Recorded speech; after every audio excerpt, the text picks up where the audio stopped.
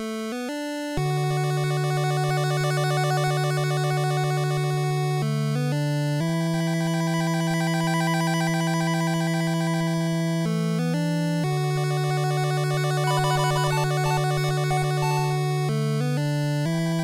Matthew. I'm Marty. I'm Carlos. And we are the Heroes 3.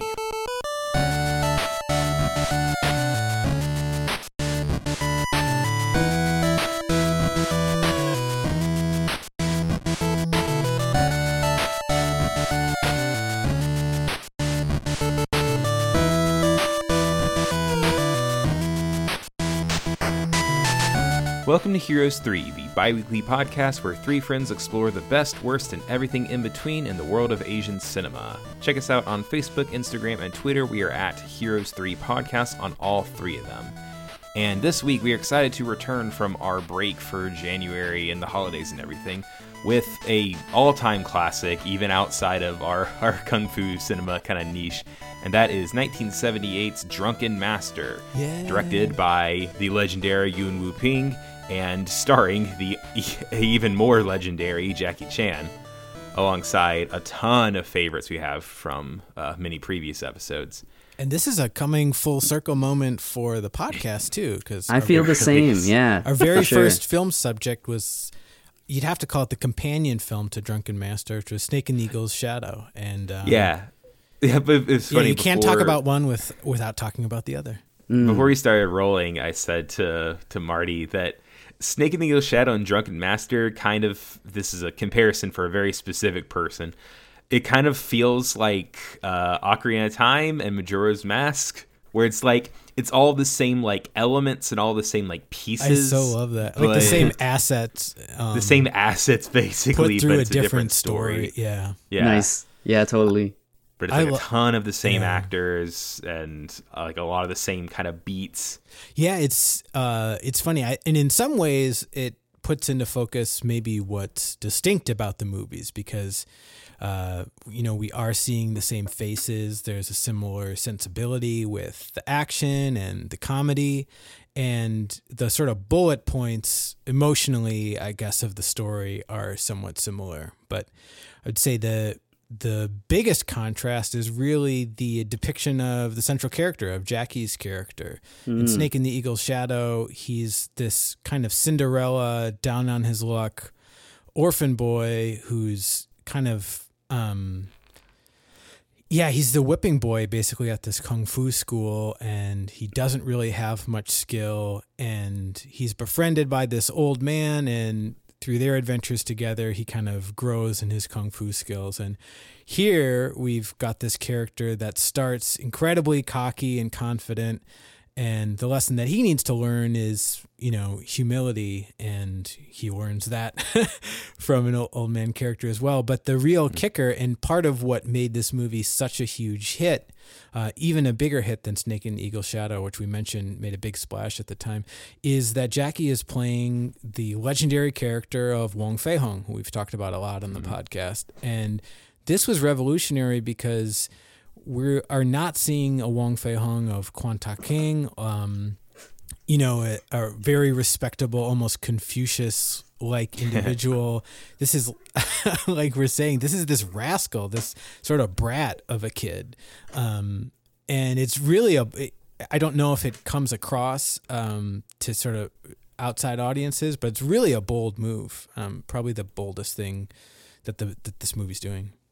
I think it's really cool because Snake and the Eagle's Shadow obviously was such a breakout hit for Jackie and Yuen Woo-ping, right? So how do you follow up something like that? And it's like, it's like, all right, let's do this again because it was successful. But instead of just literally just doing that, they're like, we're actually gonna take this character that everybody sees in a certain way, and we're gonna add our what was successful from Snake and the Eagle's Shadow, and we're gonna add that to this character that people are already expecting a certain way. And I think that's part of the reason why it wasn't kind of just like more of the same. Which honestly, if he did do more of the same and it wasn't taking on Wong Fei-hung, it would have probably been cool, but not as legendary as what we ended up with Drunken Master. Right. Yeah, there are almost two branches that come out of Drunken Master, and both really changed the Hong Kong movie scene for quite a while. One was the drunken boxing, which is probably maybe the most sort of well-known and obvious. But the other is that we're playing with the legendary character of Wong Fei Hung. And we've already covered some of the movies that follow in the wake of this and play in that space. You know, Magnificent Butcher is really a very direct follow-up to that. It's sort of like Sammo Hung's Drunken Master in a way, and it's still playing in the world of Wong Fei Hung and Po Chi Lam. And it was originally going to be So Hot Yi, as we talked about, but that's with a student and friend of Wong Fei Hung's, and that influence lasts even into the 90s with the Once Upon a Time in China films. And yeah, it's really so much can be traced back to to this movie, and by extension to this pair of movies. And it's such an interesting story. We talked about it on our very first episode, but Ng Si-yuen, the producer and the head of seasonal films, he was able to loan out Jackie from Lo Wei, which didn't seem like a risk for Lo Wei because he had been trying to use Jackie in these movies and they'd been flopping. But Snake in the Eagle's Shadow is the smash hit, so Jackie was more expensive to loan for this movie. But then after that, Jackie kind of went. He had one more film, I believe, to finish up with Lo Wei, and then he kind of went on his own. Directed his own film, The Fearless Hyena. And then he went to Golden Harvest, and the rest is is history. Yeah, it's interesting that this is another. It's a seasonal film, which we haven't done too terribly many of because they were definitely not as massive as something like Shaw Brothers was. Yeah, an independent movie for sure. Yeah. And a lot of those classics that we talked about with the big three of Jackie, Sammo, and Yuen Bu are all Golden Harvest. Yeah, for sure. And one of the big differences when say watching a seasonal film of this era versus a Golden Harvest or a Shaw Brothers is we're on very few sets or sound stages. Actually, I don't know if there are any sound stages in Drunken Master. Even the shack stuff was a shack that was actually built, and I guess it got damaged by weather and had to be rebuilt. And then they're just kind of finding locations around Hong Kong and around Macau. And so which it's ironic because I think that makes this look even better than some of those Shaw Brothers movies. Yeah, doesn't it? And we've been watching this really cool, really beautiful HD remaster. So the movie looks great. I have seen some videos on YouTube where people visit the locations that they were shot in. So awesome. Seeing how they've changed over the years is kind of cool. And we can link to those on the blog post. But I think there's a little bit of charm, especially since I mean for us, Snake in the Eagle's Shadow kind of like put this magical spell on us because we started the show with this. And it got us together really. And seeing this film and kind of having that same visual style, this kind of rundown look to everything in the background actually is kind of charming to me. Yeah, totally. And it's also worth noting that this is the first of we're going to do a new arc all about drunken style movies, I guess. The drunken arc. We're going to take a look at this and what are the other ones doing? I know we're going to finish this up with Drunken Master 2. That's the only way we could do it. But. So it's funny, in between Snake in the Eagle's Shadow and Drunken Master, there were already some imitator films that were rushed into production kind of on the heels of this what's arguably new kung fu comedy approach. But once Drunken Master hit the theaters, then the imitators were all about drunken this, drunken that. So there's almost countless amount of drunken imitators, but we're going to focus on a batch of films that can lay some kind of claim to be part of like an official thread of films. So we'll follow it up with what was considered the Seasonal Films official sequel. Although, as we mentioned, Jackie Chan did not work with Seasonal Films after this movie. And then we have another sort of fun transition film, and then we'll close by bringing Mr. Jackie Chan back. Yeah, it's gonna be awesome. What are you guys drinking right now? I was literally about to say, I have a bottle of mead that a friend of ours got. There's actually a place that makes mead like wine out of like honey. There's a meadery cool. that is literally down the street from us. Yeah, dude, that's awesome. Yeah. I'm drinking the. I just have the beverage that they actually used in the wine scenes, which is just good old water. Yeah. How about you, Carlos?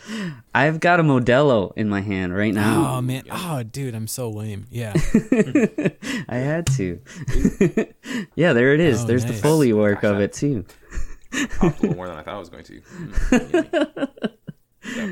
But yeah, that's interesting, too, because in the movie, they refer to it as wine a lot in the movie, but a lot of times what they're actually saying is baijiu. And baijiu is like a specific type, or not specific. It's a type of alcohol that is made out of rice, and apparently tastes more like whiskey than it tastes like wine, according to stuff I read online. Interesting. Yeah, good catch. And there's also wine at the very end of the movie that I like what they call it in the dub, but it actually translates to 3 penis wine. Yeah, and it supposedly had 3 penises of seal penises that were I did a little bit of homework on that fertility too. Fertility or something? Is that what it yeah, sure. Kind of gets your juices flowing. I guess so. I've also seen it's like 3 different types of animals that they include in that, and gotcha. I think you can still find it in some places, but yeah. So the potency of that wine at the end of the film is pretty important to the fight, I guess. Yeah, and I like that you don't really bother translating that in the last 10 minutes. I think that he just calls it white lightning.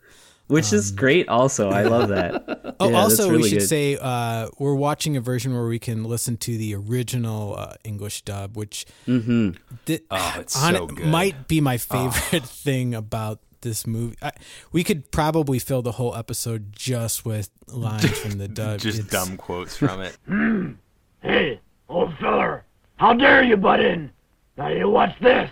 Watch this jump! Oh, it's yeah, so good. It's for me, Snake and the Eagle's Shadow is like the perfect kung fu comedy, and the voice cast is also like perfectly to type. But Drunken Master has this weird thing where who's cast on which part is really kind of surprising and sort of weird. And it's just like a super kooky thing. Like the lead voice is the voice that portrayed the Dean Sheck character in Snake and the Eagle's Shadow, and he's playing Wong Fei-hung, or Freddie Wong, as it said. Freddie Wong, that made me laugh. And then Robert he had Wong. just the voice for Beggar So, or Sam the Seed, as he's known in the English dub. He goes for such an interesting choice. It's this really slurred voice that's like really tired, and it's. The dub just goes for it, and it's amazing. I was thinking it was like they're like, this guy's the drunken master, so you have to sound a little slurry when you're doing his lines. It's really funny. Me? Well, the sky is my roof and the ground is my bed. Yeah, for sure. It's actually a really cool fit for Simon Yuen or Yun Soo-tin's acting, which is phenomenal in this movie. Yeah, it's good to remember that he is the title character. He is the Drunken Master. Right, and a lot of the imitations, and they really fetched him for a lot of these roles. So you can find a handful of films, and I mean, you can argue that that's what contributed to his health in the final years of his life. But seeing him on screen and just kind of, I don't know, he just steals the show. Really, anytime they use him in a role, it's always worth watching. So yeah, totally. But he's never as good as he is when working with his sons. Exactly. And it's like Yuen Woo-ping knows how to get the best out of him not just physically, but also in terms of acting. It's like a really restrained and kind of beautiful performance. That he gives in this movie. One of the things I was kind of surprised about revisiting this film was that I was expecting to see a lot of doubling for him in sequences, and he actually does a lot of work in some of the fight scenes. Yeah, there's some great flips, like in the wood when they first get to the woods, and this is for me this is the last great Yun Soo-tin physical performance, because even in Dance of the Drunk Mantis, Brandy Yun is doubling him a lot more than what we see here. Right. I totally agree. Well, I think we should probably dive into the movie itself now, but first let's take a quick look at the back of the VHS. Wong Fei Hung is a name that many know, a legend in the martial arts world and master of the Hung Gar Fist. As a doctor, he cared for the people of Foshan through his Pochilam clinic. Tiger after the 10 Tigers of Canton, his name has commanded respect for over 100 years. Now, in the year 1978, all of that history gets turned on its head in Drunken Master. Young Freddie Wong is a braggadocious student of his father Robert Wong's martial arts school. Time after time, he gets into mischief in town. The troublemaking takes its toll, and Robert Wong sentences his son to train with Sam the Seed, an old beggar that is known to cripple his students. Daily training whittles away at Freddie, and an eye-opening encounter with a killer for hire pushes him to attain the secret of the Drunken 8 Immortals Fist, a deceptive and deadly art fueled by wine. Can Freddie master all 8 drunken gods in time to save his father from the same assassin that showed him how weak he is? Jackie Chan and Yuen Woo-ping join forces once again with a new take on the story of Wong Fei Hung, Drunken Master. So similar to Snake and the Eagle's Shadow, this movie has a whole lot of music that's just straight up lifted from other movies and things. Yeah. Very similar kind of music too. Yeah, but it's not quite as obvious though, because with Snake and the Eagle's Shadow, it's like literally like stuff from Star Wars and things like that. So this one's a little more underground with a couple of the choices. But it was fun going through and with the different, like whenever there was a sting where I thought, okay, that's probably not made for this movie, trying to get Shazam, the app, to tell what the song was. And I how successful is that? I was actually able to get one of them. Some of them Carlos already showed, was able to find on his own. But one that I didn't was in this very first scene, we see Hwang Jung-lee, who we've seen in Snake and the Eagle's Shadow, but also in a million other things. He's like this assassin and has like a dead drop kind of thing where he opens his chest and has the people that he has to, his targets. But whenever it does the zoom in of him ripping the piece of paper, there's this big sting.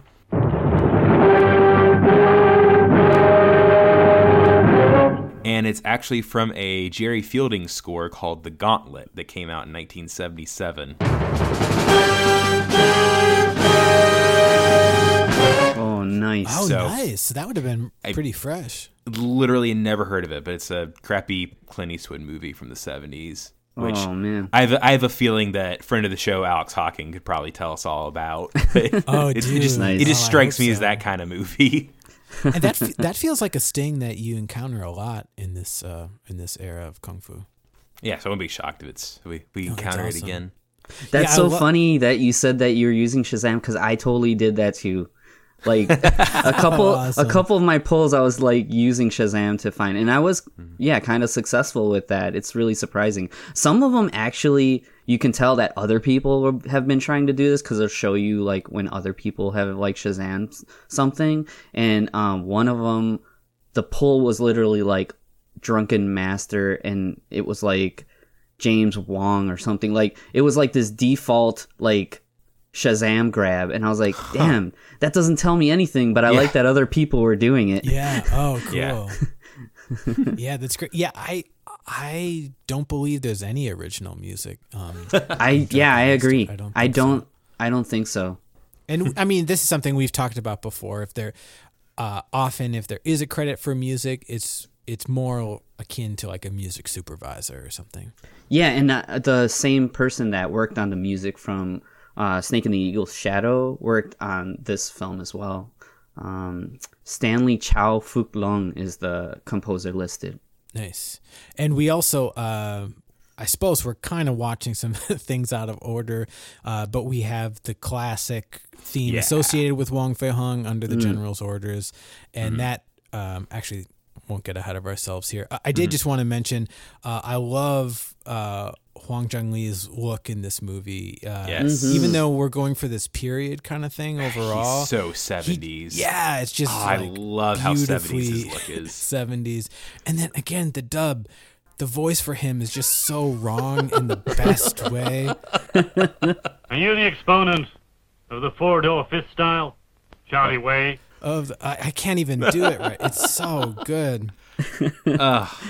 Oh man, but yeah. So we cut from his sort of dead drop secret lair to this kind of open field location that we've seen in other kung fu films.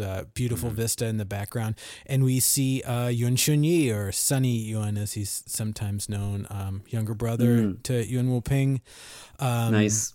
And so he gets to share the opening fight with Hwang Jung-lee, and this is awesome. We've got the credits over top most of this, and this is just a great sequence.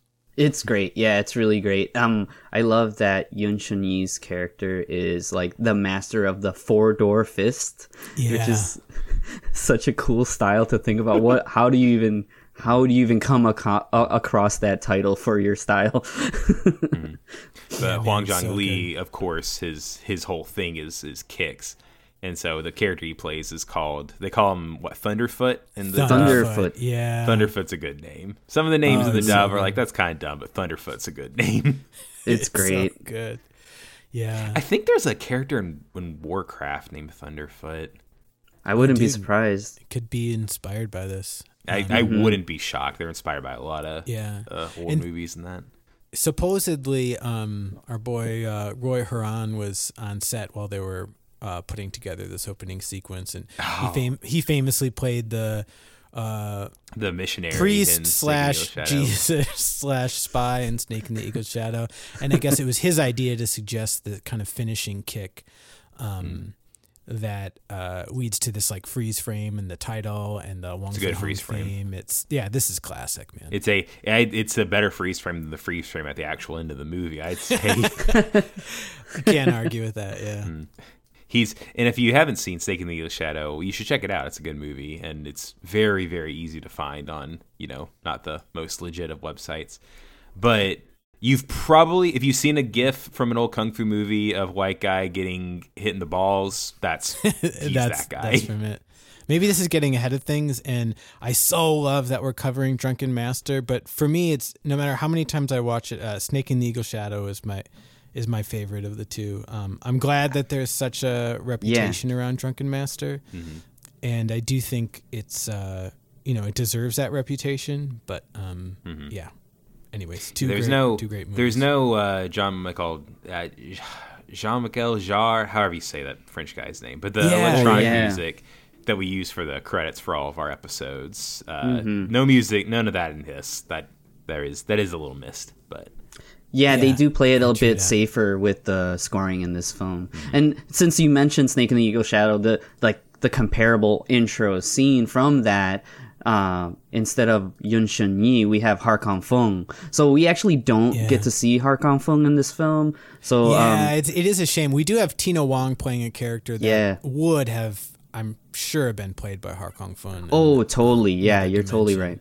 But Tina Wong's great in this. So after the opening fight that we talked about, we cut to a kung fu school, and we might think that this is Po Chi Lam, but the sign actually just labels it.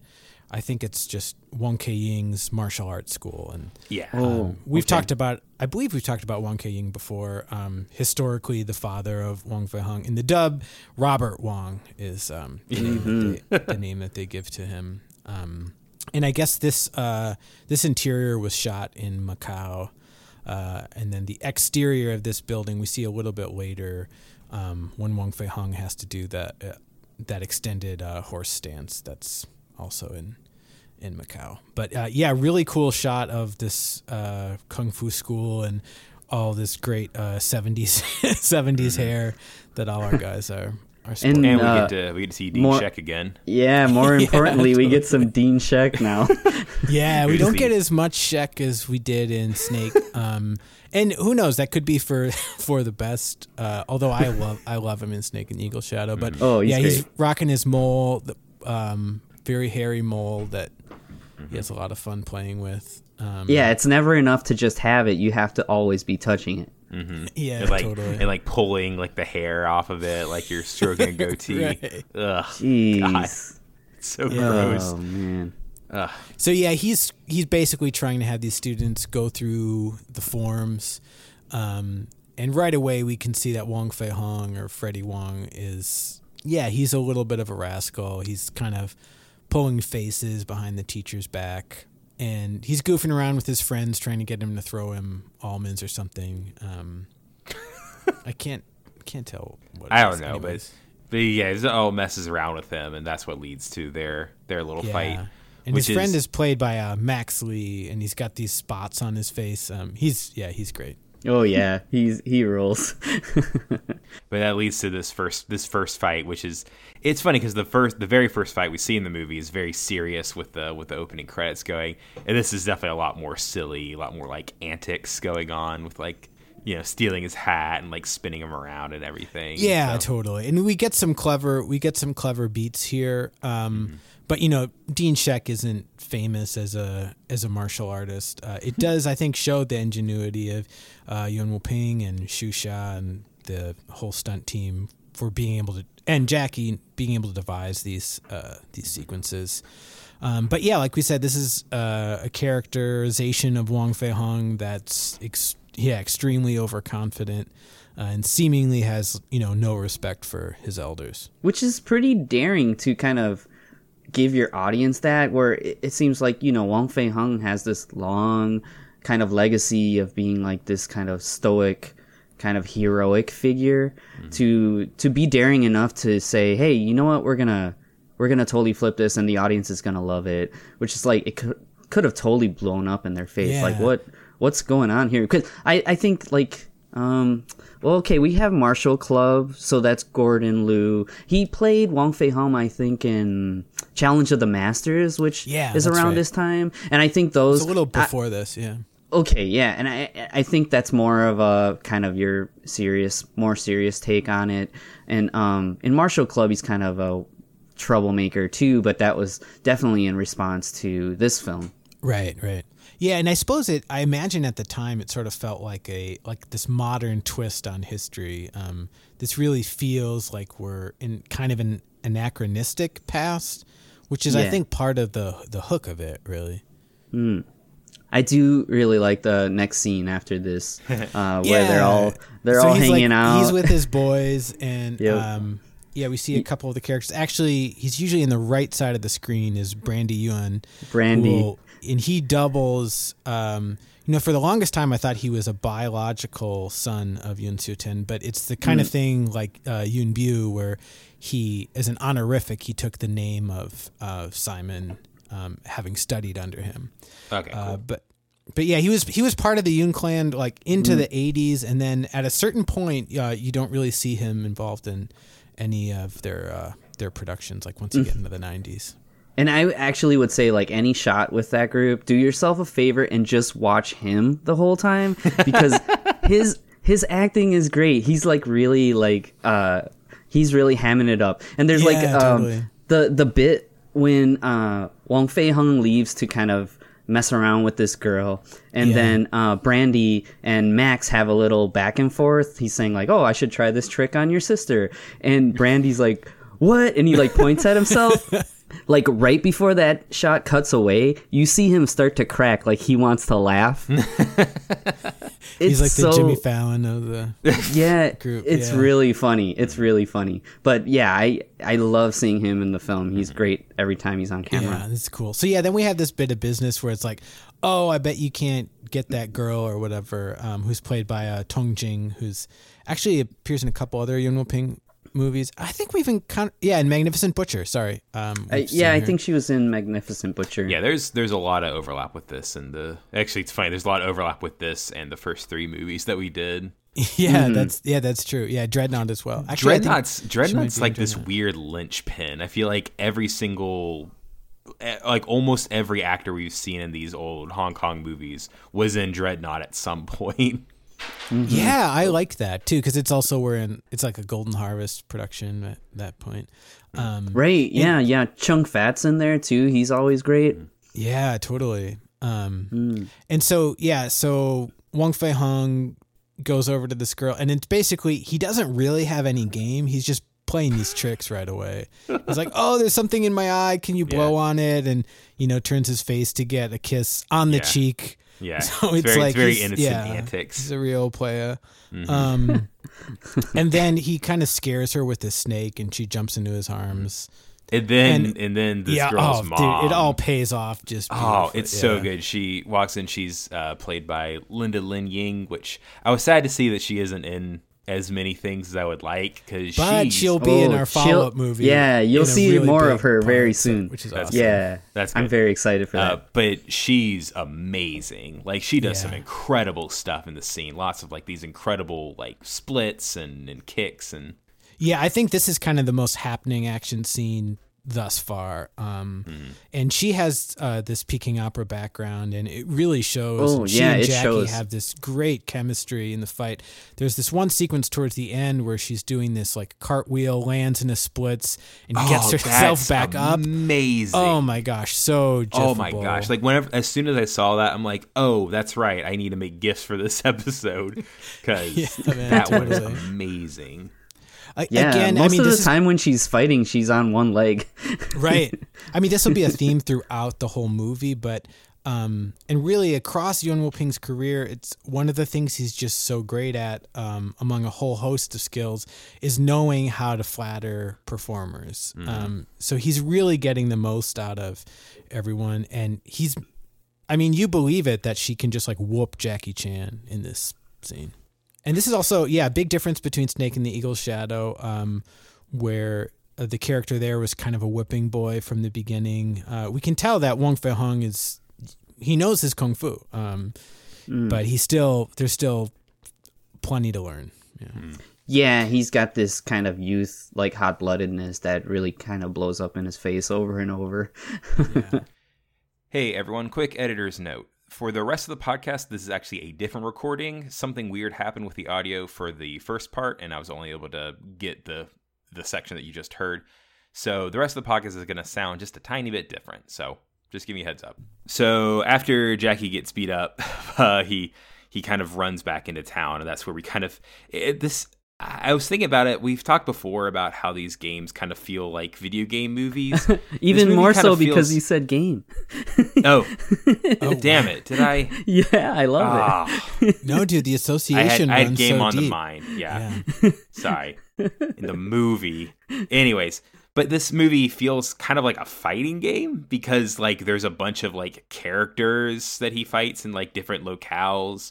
And it's not like a beat 'em up where he just beats tons of dudes. He beats like a bunch of like very unique, distinctive people with like that's a really good point. Yeah, each of these foes has a really distinct personality, on-screen appearance, nickname, fighting style, everything. Yeah, that's a great way of looking at it. I like that too. Yeah, that's a really nice pull.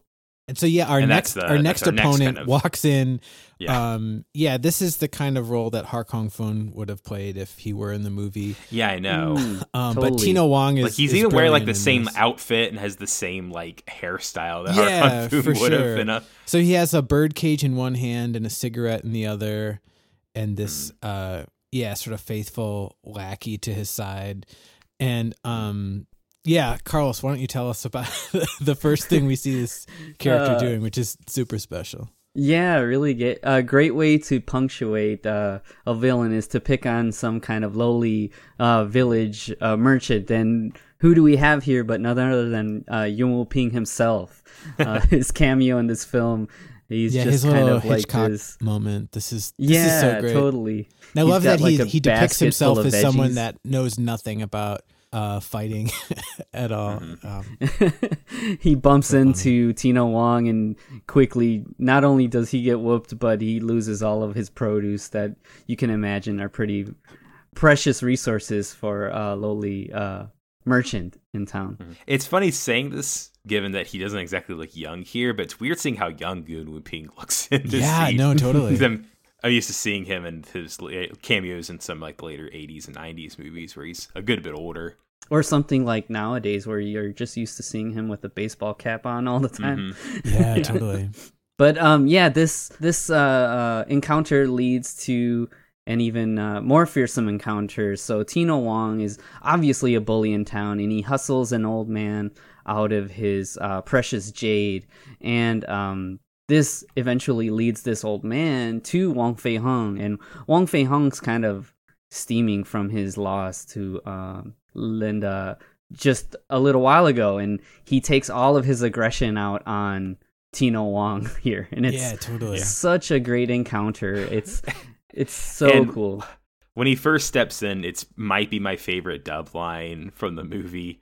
He steps in, he says, Face off, shithead. Who's a shithead? You are. So clever. Dude, it's so good. And the dialogue in this movie kind of like in the dub has just so much like unnecessary cursing in it. It's great. Yeah, this is one of probably the most beloved of the English dubs. If you're kind of talking to some of the old kung fu fans, and what's a real shame is that it's commercially basically unavailable. There's a cool project we've maybe alluded to in the past, Hong Kong Rescue, that tries to put together kind of the best commercially available materials into like an ultimate version of a movie. And the only source that they could pull from for this was the old Rank Video VHS. But yeah, sounds and good. You can definitely tell because the audio for the Chinese is way better than for the English dub. Yeah, and it's funny. There's so when there was the Snake and Eagle Shadow and Drunken Master both came on DVD in really nice transfers. These Sony DVDs. It was like the early 2000s, I want to say. And Snake and the Eagle Shadow had the original English dub, but there was this new English dub that was attached to Drunken Master. And it's interesting. It just, it doesn't have the charm or the profanity of this dub. But I always thought kind of puzzling is they retained those names of characters. So there's still Sam the Seed and there's still Freddie Wong as the main character. Yeah. Weird. I feel that I'm pretty fortunate because every time I've seen Drunken Master, actually in the recent years that I've seen it, it's been with this dub that we love so much. I was able to go down to Chicago and see it at the Music Box Theater, and that was a really fun experience. A cool experience. Wow. Yeah, and awesome. I have a Blu-ray set, and I want to think of who. I think it's by like Twilight something or other, and it's a double pack with Snake and the Eagle Shadow and Drunken Master, and it has this dub. So I'm pretty lucky. I've actually never heard the newer dub. I'm kind of curious just to hear it, but I feel it's funny. I have a feeling it's probably like technically a better dub, but not as much like fun. Yeah, it's in like a weird no man's land where it's not like so modern. I guess dating myself now. It's not like a 90s sounding Jackie Chan dub or something. Yeah, it's sort of hard to place. But yeah, I think a lot of the success, at least in the States, for Drunken Master, it's connected to this dub. You can't separate the two. But yeah, what I really love this sequence, Jackie's fight with Tina Wong. We're starting to see some of the real masterful invention of Yuen Woo-ping and his team, the use of the space here, and then ultimately the use of some weapons and some of the environment. But as far as the story goes, I think the scene's really crucial because so far we've seen that Wong Fei-hung in our film is, this real rascal, doesn't respect authority, and is maybe kind of a bad kid. I think that's the impression we could have. So I like that we see him, as like a champion of the downtrodden here, and that we're basically saying like his heart is in the right place. He just lacks a lot of discipline and training. Right, and different from Snake in the Eagle's Shadow, Wong Fei-hung is a very capable martial artist. Yeah, and, totally. You see him really get the upper hand in this fight. I like the sword play in here. You do see that. I think it's Yun Shun Yi that's doubling for a lot of Tino Wong's sword play here, and I think the doubling in this film is really well executed. Oh, yeah. You if you're not looking for these things, you won't notice it. But if you're a fan of this stuff and you're paying attention, you're almost rewarded from seeing these. It's like a little Easter egg. Yep. Yeah. There's a fun beat in the fight that actually reminds me of Snake in the Eagle Shadow 2, where Jackie grabs a couple of cucumbers and he's trying to defend against the sword, and it's similar to him versus Roy Horan in Snake in the Eagle Shadow, except that was like a stick. I love it. I feel like that happens in a lot of Jackie Chan movies where like he's using something bad as a defense and just keeps getting whittled away. Yeah, and I think it's interesting too because I mean, like we said, this is just around the same time as Snake in the Eagle Shadow, so it's like kind of a retread, but it's kind of like presented in a new way. So it's like really interesting how, they take these ideas, but it's still fun to see, but it's not like, hey, we're copying ourselves. I just think it's really cool. Yeah, totally. And it's like your comparison, I think, at the beginning, Matthew, Ocarina of Time and Majora's Mask. Yeah. And really, I think if you were just describing the story of these two films, and someone didn't have the benefit of watching the movies, I don't think whoever you were telling that story to would necessarily find those two things all that similar. And so I like that. Yeah, we really are kind of going for different things. But what a treat that we have all these folks so on top of their game back to back in these classic productions. After he deals with this kind of ruffian in the town, he sneaks in. He sees that the person that's meeting up with his father is none other than the woman that he was messing with in the market and the woman that beat him up. And not only that, but that she's actually his aunt, and then the girl he was messing around with is his cousin, basically. Yeah, luckily things didn't get too crazy. And he walks in and does the whole, you can't, my neck's broken or whatever, I can't see my face. Whenever it finally gets revealed, then his father's like willing to kill him over it. Yeah, I love that. It's kind of cool because his aunt kind of, she takes her sweet time sort of toying with him. Maybe to sort of see Wong Fei-hung squirm or something. But yeah, there's a great moment when she finally says, "It's your son, Freddie Wong." His dad is just flip of a switch. You're dead to me. I've never known you. There's also a really great line in the Cantonese version that's subtitled when the aunt is kind of explaining what happened to her daughter. Wong Kei-ying says, but there are many sex maniacs in this village. Little does he know his son is ranks among them. But yeah, just before Wong Kei-ying can kind of enact his punishment, the doors to his school fling open, and it's none other than probably the most storied character actor in Hong Kong. I think we talked about him in that anniversary episode, right, Carlos, where we were trying to rank who's made the most appearances. So this is Fung King Man. I think that I can't remember if he was. I think Wu Ma was number one in our quiz, but Fung King Man was very closely behind him in amount of appearances just over the course of our podcast, and that should just tell you how many films he's been in outside of that. It's just crazy to think about. Yeah, didn't you see a tally, Matthew? Yep, on Hong Kong Movie Database, where is a great resource for everything that we do on this podcast. It says that he has been in 504 movies. 504. The earliest one. The earliest one is in 1937, and the latest one is in, I think like 1990. So a long, and very prolific career. Yeah, Amazing. Can you think of doing 504 anything? Like even signing 504 birthday cards or something? Oh, man. That would be, I think if we did this podcast for like 20 years, we'd do 504 episodes. Like, wow. It's nuts. So we'll get there, boys. Yeah. So now all the players are set to really provide a punishment to Wong Fei Hung. And what Wong Fei Hung's aunt proposes is kind of like a martial arts punishment where he's to allow somebody to deal 10 consecutive blows and he can't return an attack. So here you get a really cool fight sequence where Jackie's having to avoid everything.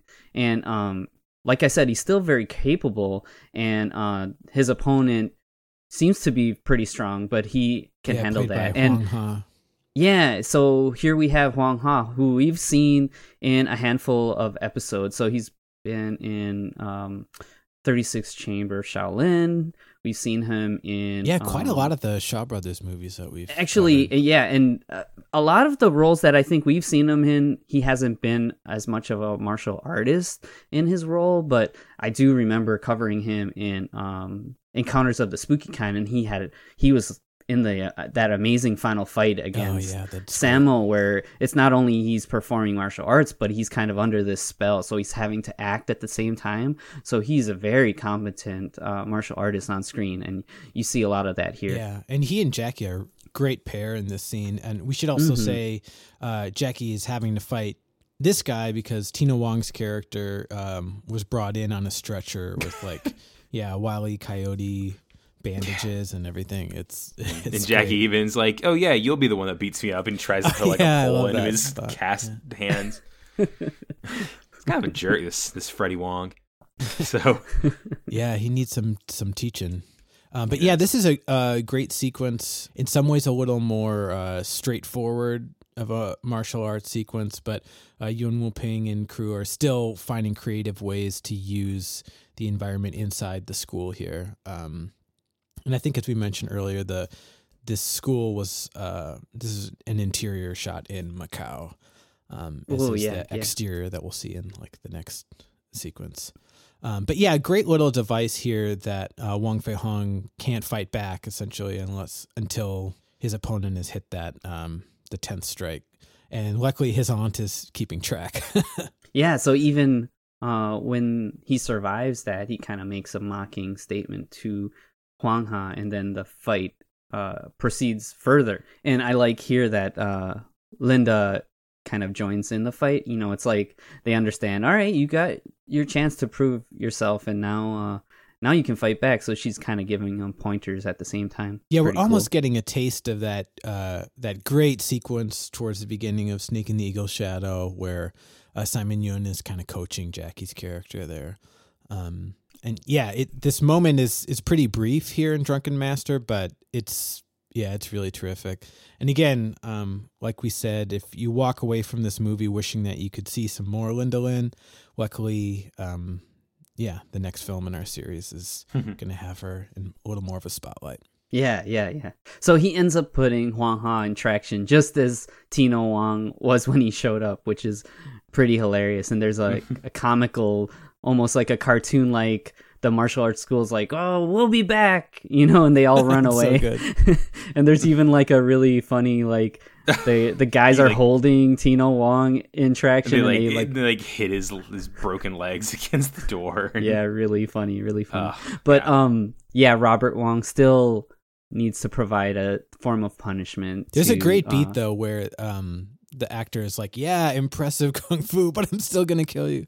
It's great. So his punishment is to have to hold a horse stance, which I kind of feel probably calls back to some of the punishments that Jackie and his brothers had to deal with in real life at the school, at Yu Jin-myun's school. Mm-hmm. And this is like an iconic moment of the movie. I think the poster sort of features Jackie in the horse stance here. At least one of the posters does. And I want to say even a couple of the VHSs back in the day. And then this is actually the exterior in real life just outside of the building that we were in. And this is also cool. Macau. Yeah. Nice. And it's beautiful. We've like I said before, gorgeous. Almost all of this is shot like outside in real locations on a soundstage. And then this music cue too is classic. This pops up in a couple other kung fu movies of the era, but it's just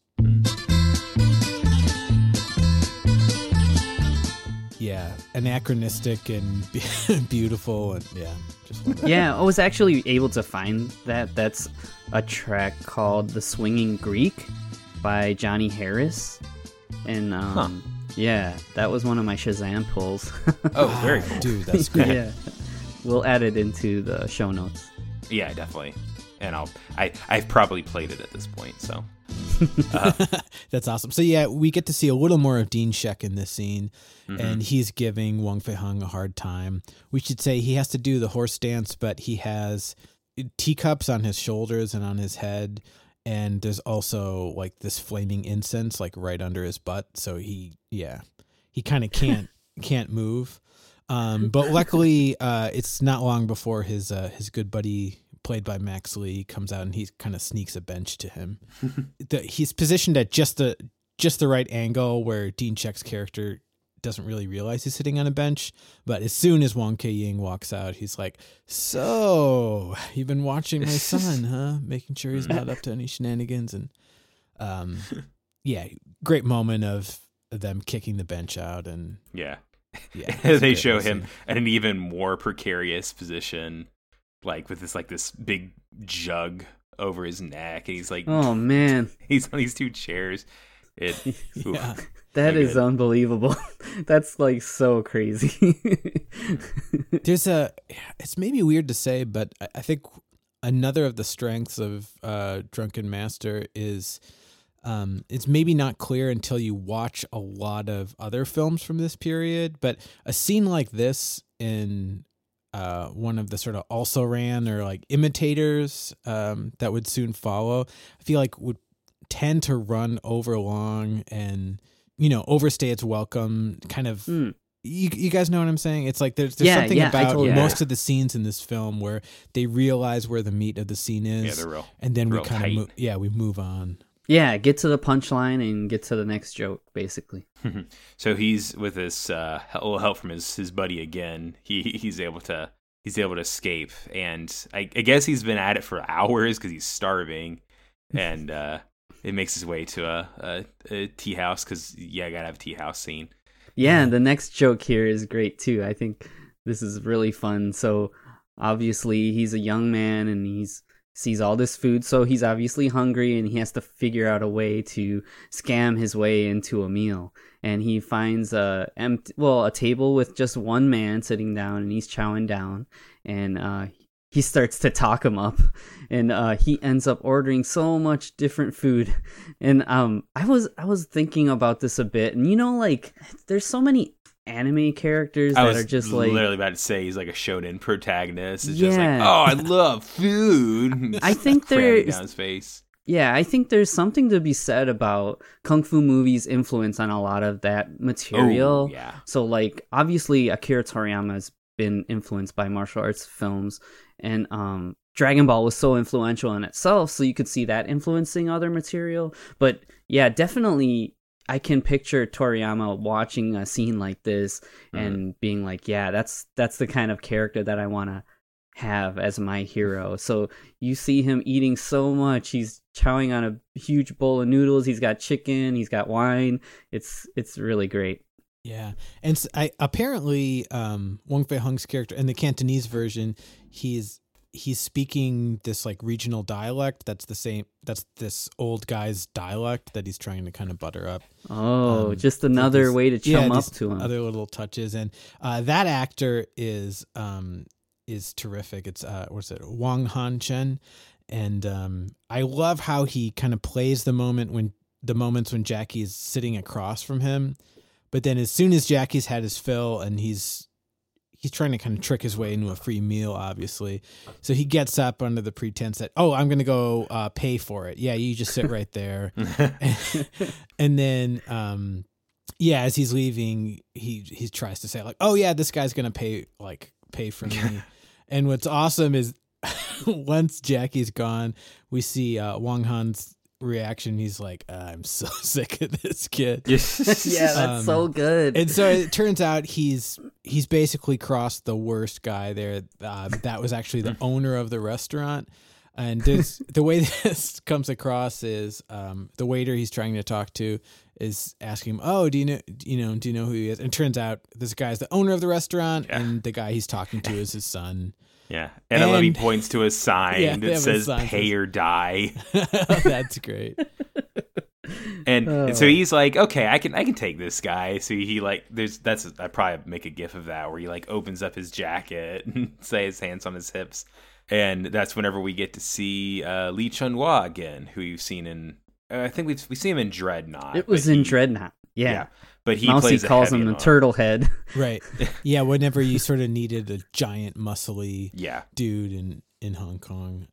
But this dude's it's funny whenever I first I was about to say I thought it was at first I was like, is that Bolo Ewan? But no, it's different super beefy guy from these kung fu movies. Oh, sure. But yeah, and then this is a great little scene. I think the real magic trick of this sequence is you've kind of forgotten about what Wong Kar-ying said, which is, there's this guy in the dub, Sam the Seed, or So Hat Yi Beggar So, as we know him to be, that he's going to come and teach you. And you really with all the antics that are going on in the restaurant, you really sort of forget about it until Jackie's punched against this one table, falls into this old man who's seemingly passed out drunk. And that's where Simon Yuen, our lead character, the title character of this movie, steps in. And I mean, it's just amazing. He said that a lot of this really is Simon Yuen doing it too, right? Not as this much. Is one of the last films where you really see him doing a lot of the physical performance, particularly in the scene coming up when they run away into the woods. There's some really cool flips and somersaults and stuff. Otherwise, and I think we mentioned this, but Brandy Yuen he kind of made a habit of doing the doubling for him. So he, would put on the gray wig and like Yuen Chun-yi, they're really good whenever they are doubling to kind of hide their face from the camera. And of course, Yuen Woo-ping is designing those scenes to work that way. But yeah, Snake and the Eagle Shadow and Drunken Master have some great performances by the man himself. And we've also talked about how maybe exploited Simon was following the success of these two movies. He was cast in a crazy amount of movies in this 2-year period that many believe led to his untimely death, just in terms of stress and workload and everything. And so, yeah, even in the following film, Dance of the Drunk Mantis, you're not going to see quite as much physical performing from him himself. But when you get to see him performing here in this film, there's a real charm to his movement. He has this almost casual but focused form to his martial arts, where you can kind of interpret these really cartoony sequences, where he's in this sequence here, he's got a towel for a lot of the fight and he's whipping everybody. Yeah. There's even a sequence where he's kind of just swinging it around in a circle and his opponent's just kind of getting hit over and over and over, just like you'd imagine a cartoon character. Yeah, it's great. And yeah, we should talk about the characterization of So Hat Yi. Well, you should probably talk about Carlos, because you've actually cosplayed as Beggar So for Halloween. Right? Yeah, right. That was for a Halloween. It was a Halloween. It was like a costume wedding reception, actually. Huh. Dude, Yeah, that's so cool. I had a lot of fun doing that, and I think the costume came together really well. But yeah, he's just, I don't know, he's just this little guy. Like, he's got wisdom, but he's also really wily at the same time. And this kind of it's like- signature red nose that kind of lets you know he's perpetually drunk. At first, But it seems also like the not movie's just like- going to play it kind of a joke with how drunk he is, but it sort of gets into his alcoholism in a way. Yeah, which I was kind of shocked. So they do end up escaping this little ordeal and make their way out into the forest, and they start to have a conversation. This and is it's classic, man. yeah, It's a guy Over- with that name, with just that name. Who is? yeah. who He's am I? like, that's my name. He's like, He's some creep called Sam Seed. My dad told him to fix me. You're scared of him, eh? Scared of that creep? when Wong Fei Hung realizes who he's talking to, he immediately has to escape. So And yeah, then what this follows leads is to another one of the like classic images of the movie, which Yeah.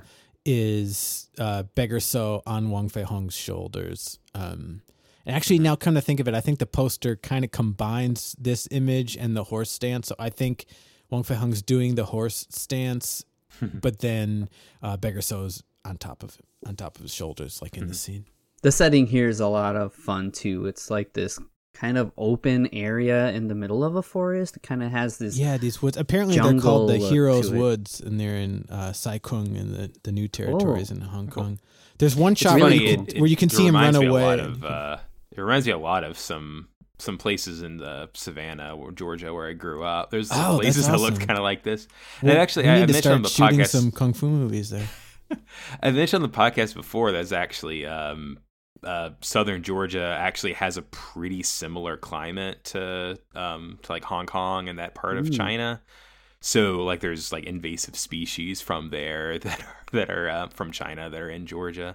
Dude, Whoa, that's awesome. crazy. My dad was a forester, so But yeah, this is definitely a classic sequence of the movie and of kung fu comedy in general. so now he finally gets back to Beggar So's little hut thingy, I guess. He's kind of has like a hermit kind of vibe to it, where he's kind of like and out in this the woods by location, himself. this house, you're watching this for the first time. It's like, okay, yeah, here's this little shack. But for kung fu fans, this almost becomes like a sacred location. You see this house in quite a few movies, actually. And apparently, in the making of Drunken Master, there was severe enough weather that this shack came down and had to be rebuilt during the middle of the movie. Oh, But yeah, I love this stretch of the film. Basically, we have Wong Fei Hung under the tutelage of So Ha-yi, and yeah, it just leads to a lot of ingenious scenarios of first I love the first evening of the training when you see Wong Fei Hung try to escape, and the way that Yuen Woo-ping kind of frames this, you don't really realize what's going on until the last minute. So Wong Fei Hung's trying to tiptoe out of the shack, and then Yuen Woo-ping pulls the camera back, and you see that he has this like string connected to his big toe, and So Ha-yi is just like reeling him in like a fish. And he has this crazy look on his face as he's reeling him in too. It's great. Yeah, just like delight. also similar to Snake and the Eagle's Shadow. You know, in Snake and the Eagle's Shadow, there's more of this kind of father-son relationship between the two, and that isn't represented as much in this Yeah, film. they're but they more still adversarial, kind at of- least through most of the movie, almost. Yeah. But I was kind of reminded of when, they're sharing a room together in the other film, and they kind of like, there's like a warm moment where he gives him his blanket or something like that. Yeah. But I like to see that juxtaposed with their relationship in this movie. It's really good. And so then again, speaking to just the tightness and the pacing of the movie, I love this upcoming cut where we have kind of a Looney Tunes thing where So Ha-yi closes the doors on Freddy with this lever, and it like closes right around his neck. Then we immediately cut to the next day, and this is another famous scene. Wong Fei Hung is having to fill these water buckets, and transfer the water from this giant jug to that giant jug. And this leads to pretty straight up elder abuse. Yeah. Whenever I saw it, I was like, whoa, wait a minute. What are you doing, Jackie? He's like gonna kill him. Jackie, he tricks Pegaso into getting into one of the water buckets with him to try to like save him. And then he just immediately slams like a lid on it and puts a rock on top of it and starts running away. I was able to find the cue in this scene too. That's this is great music. It's a song called Flanders Field Reprise.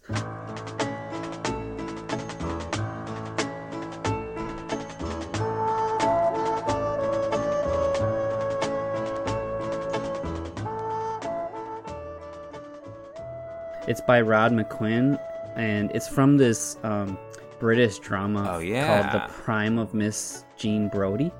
Wow. Yeah, and it stars Maggie Smith, McGonagall from Harry Potter. No kidding. And a billion other things. I should probably know more things than just Harry Potter. I think she's in Downton Abbey too. Oh yeah, she's the Dowager Countess in Downton Abbey. So I've heard from. Well, it's funny. I think I wanted to watch it with my wife, but I think we watched like one episode together, and then she just destroyed the rest of the series without me. So. Oh, gotcha! Wow. No thanks. That seemed like super boring to me. Yeah. I can understand that. It's a great show though. Really beautifully written and acted. So Wong Fei-hung runs away, and he ends up. The place where he's finding solace, ding, ding, ding. The audience recognizes this from the very beginning of the movie. This is the secret hideout of Huang Zhongli's character. But we're kind of cutting to Jackie. He's trying to dry his wet clothes over this fire. So he's pretty much wearing nothing here as Huang Zhongli comes back to his lair, kind of wondering who this guy is. What an interesting thing, right? To have like Jackie playing this character where like a hero, you wouldn't picture a hero in a scene like this. Like the whole time he's in his boxers and he's getting his ass kicked the whole time. I think that's a really interesting take on. Well, the movie is able to walk this really fine line where it's Jackie's clearly the protagonist, but this protagonist is, doing some bad and reckless or naughty things. And somehow I think the movie keeps the perspective that it's like, it's sort of, it does judge Wong Fei-hung. It's like, we don't really agree with how he's acting. And I'm not exactly sure how they're pulling that off or if that's just subjective and I'm interpreting it that way. But I think even the staging of this scene, he's an underdog, but we're also kind of interpreting Wong Fei-hung's situation as foolish, or it's like he's kind of getting what's coming to him almost in this. And it's also, again, similar to the scene in Snake and the Eagle's Shadow where he encounters Huang Zhongli's character in that film, where it's like this kind of playful fight, and then it turns into a more serious encounter. You kind of have that here as well. Right. But this is just a great sequence, and there's, of course, another dimension to Jackie being like unclothed, which is that he can't wear any padding for all these hits and falls. And for anyone that knew anything about how these movies were made, that definitely didn't go unnoticed. Also, as far as our dub goes, this is like a peak moment of the movie. I mean, there are just some incredible lines here. My favorite one is after I have two favorites in this one. After he gets beaten up, then Huang Zhongli's character says, "So then crawl through my legs. Then go clean up toilets or something."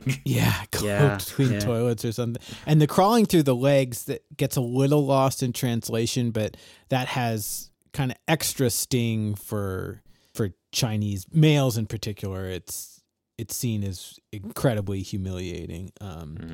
So, I mean, some of that comes across, I think, but there's like an extra degree of insult to that. Even before that, I mean, some of the sequences in this fight are just so good. I think my favorite bit of the fight, there's a moment where they're using a chair. There's a wooden chair and then Huang involved. Zhongli gets on the chair and kicks backwards. Oh, man. And he's flipping Jackie over it. And I mean, obviously it's Huang Zhongli, so every time he uses any of his feet in a fight. It just looks amazing and effortless. But yeah, just it's a really good fight. It's really cool. So then Jackie gets away, although not before my other favorite line from this, where Thunderfoot says, "Undies your trousers here." And he just drops him in the fire. Owned. Man. Cold Like, oh, blooded. that's mean. What he did before was mean, but that's mean. Right. There is a really good explanation for, him. He's like describing his position in this fight because he's like this well-known bounty hunter, and Wong Fei Hung to him is like basically nothing. So there's a couple lines where he says, killing you with one kick would mean I'm harassing a junior. Killing you with 2 kicks would ruin my reputation. Yeah. So that's when he tells him to crawl between his legs. That's such a cool like delivery. Yeah, man, so good. And then they kind of there's an interesting choice with what happens next in the movie. We have Jackie running away, totally beaten from this, and we really push it harder than you would expect. We have a flashback to what happened like just 20 seconds ago. But I think It's in a couple of movies, and it makes me laugh every time. But I do think it's really effective here. We've got a character that we're meant to see as really needing like a change of direction in his life, and you could call it overkill. I mean, I guess maybe it is overkill, but first of all, it's like just fun and funny. But I think it just helps kind of emotionally sell the transition to the next part of the movie. Also, I love that the dub is like new performances of those dialogue rather than playing back the recording from the old scene. So there's a couple little like differences. But yeah, I'm gonna so have to good. listen to that again. That's so fun. Nerd So now alert, it's- sorry. So now he gets back there, and now it's back to training. And This is the brutal stuff. Yeah, this is the really good stuff. yeah. It's when he starts training with like the sticks that are like the rope stick thing where he slides it up and he like can control what Jackie's hands are doing. Dude, man. Yeah, Yeah, this is like a whole- legendary training sequence. Oh, we also didn't Sure. mention there's a really sweet scene actually when Wong Fei Hung comes back, and So Ha-Yi has found a way out of that jug, thankfully, and he's understandably extremely upset with him. And just the way both Jackie and Simon played this scene is, I think, really beautiful. I mean, so much is said about these guys as fighters and as physical performers, but we've talked about this throughout the whole podcast. These are also just like some incredible actors, and when you have a scene like this that's pretty much divorced from any action, I think it just really comes across. All right, so this is kind of like a new season of Heroes 3, right, guys? Yeah. We're back from our break. This is our next year, and I thought we'd add a couple of, I guess, extra features to the show. Yeah. And we want to do this thing where we kind of take a little intermission while we're talking about the movie to talk about an aspect of the movie or maybe a character. And I wanted to focus here on Beggar So. We've talked so much about Wong Fei Hung that I thought it'd be good to study up on Beggar So, because we're only going to really get to see him in these handful of movies we're covering. So Yeah. similar to Wong Fei Hung, Beggar So is supposedly a true historical figure. We've heard of the 10 Tigers of Canton.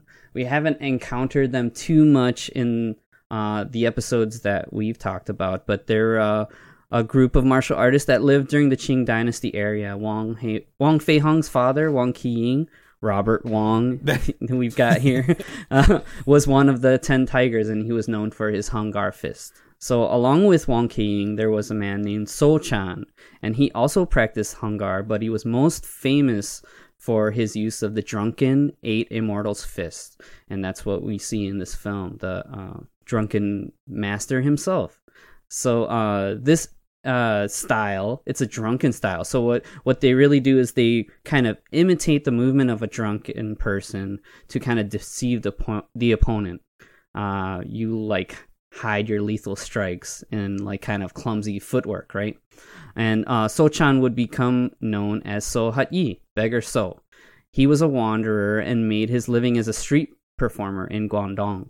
And as one of the 10 tigers, he also became known for a technique called golden bowl and iron chopsticks.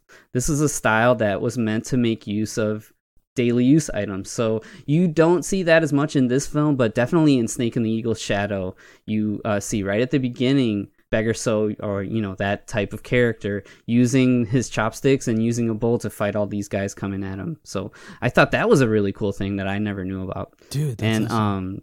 Yeah. So like we see him played, and he became iconic because of Yun Siu Ten, Simon Yun. So he had a long career in Hong Kong cinema, and the earliest roles that I saw listed were in the late 40s, but it wasn't really until 1978, here we are, when he made his mark on the world's like pop culture itself, right? Yeah, totally. And with Yuen Woo-ping, he solidified the legend of Beggar So, and that portrayal has influenced lots of pop culture. Old Dirty Bastard named himself after Simon Yun's film Old Dirty and the Bastard. I think that wasn't released until much later after his death. But some of my personal favorite influences are fighting game characters, right? So Shun Di in Virtua Fighter is Drunken Master style character, and in King of Fighters there's a character named Chin Gensai that I'm pretty sure I mentioned before, and he's like one of my favorite. And he's one of the only characters in King of Fighters that I actually know how to control a little bit. So awesome. That's great. I think he's actually a really technical character, so that makes me really happy. So I think even in Forbidden Kingdom, Jackie Chan, he kind of portrays sort of a riff on So Hot Yi. He portrays Liu Yan actually, and it's actually one of the 8 drunken gods that you see represented in this film. So yeah, that's interesting. I've also encountered in seeing Beggar So biographies where there's mention of the drunken boxing and the Drunken Immortals, but everything that I've always read is that the Drunken Immortals were invented for this film. So it'd be interesting to get to the heart of it. Right. So I did look into that a bit too. So the Drunken Fist style kind of has like 2 kind of schools, and one of them is the Taoist 8 immortal drunken fists, and those list all these drunken gods that we see in the film. So I think that the representation of the styles, like the actual like the forms that they use in the film, are more an invention of like Yuen Woo-ping and Jackie, but the actual representation of the 8 drunken gods historically does have some value. So I thought that was really, really cool. Dude, and I wanted to share that a little bit with you. So I think we're really blessed to get these handful of films. It's actually kind of sad when you think about that we lost him so quickly after this. But I'm glad that we're here celebrating, and I hope that you guys maybe learned something from that. I could also imagine doing some kind of Beggar So arc in the future, because actually Yuen Woo-ping himself and others have been interested enough in the character to depict him at different points in his life. So there's a really good movie in the 90s called Heroes Among Heroes, where Donnie Yen is playing like a younger version of So Hot Yi. And then actually Yuen Woo-ping's return to directing after a really long break. It was in maybe like 2010 or something, a movie called True Legend. And there's also a portrayal of So Hot Yi by Vincent Zhao there. Yeah, cool. So yeah, kind of cool to see the legend of Beggar So living on into the next generation.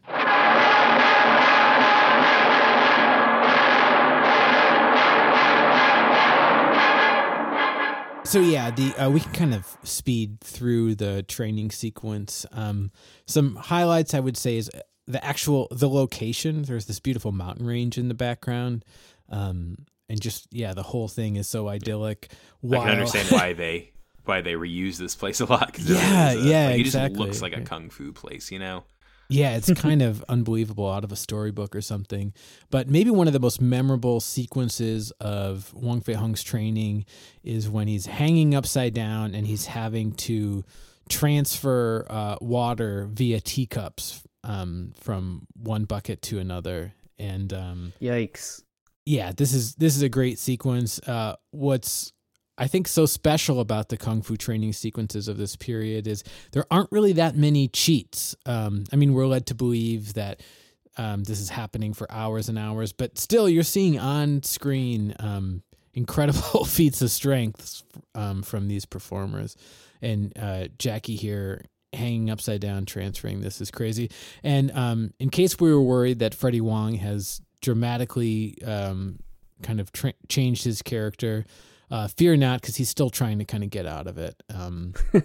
But So Ha-Yi is on top of him, or Sam the Seed, as he's known. And you kind of can't pull a fast one past him. So just when Wong Fei Hung thought it was all over, it's like, nope, now you got to transfer him back with these cups. Even smaller They're cups. like super tiny. Oh, it's great. And the next sequence is pretty cool too. So he's got they're like walnuts, and Beggar Soul wants he's like, here, break these for me. So Wong Fei Hung grabs his sandal to break it, and he's like, oh no, not like this. And he uses his thumb and his forefinger to break them in his hand.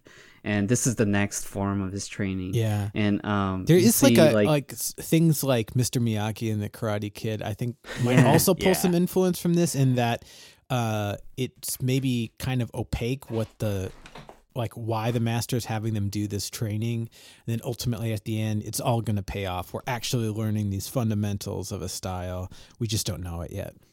I definitely, totally agree with that, because like that's a small plot point here in the film where, Wong Fei Hung ends up becoming really kind of frustrated with the training, and Beggar Soul says, hey man, like you need to learn your fundamentals first, and all these things that you've been learning have been leading you up to what he then shows him. So I can totally see Karate Kid taking from that. But before we do get to that, I did want to go over this next like kind of fun sequence outside of the training. Oh, so this is so good.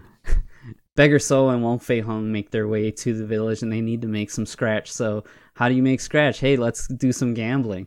So it's the classic, item in a cup, and you have to track it all. But like a shell game or something. A shell game, thank you. And Beggar Soul is an expert, right? So he's taking the house for everything they got, and this turns into a problem for the I guess the boss of the gamblers, and who's played by San Kwai, who's just a great face in Kung Fu of this period.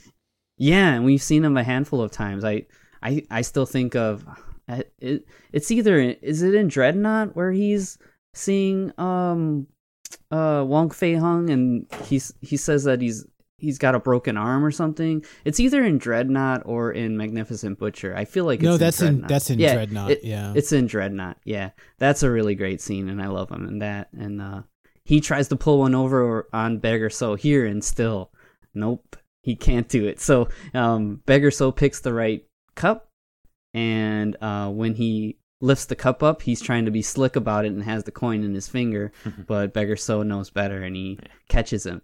So all hell breaks loose after that. And this is another great location, these city streets where this fight is taking place.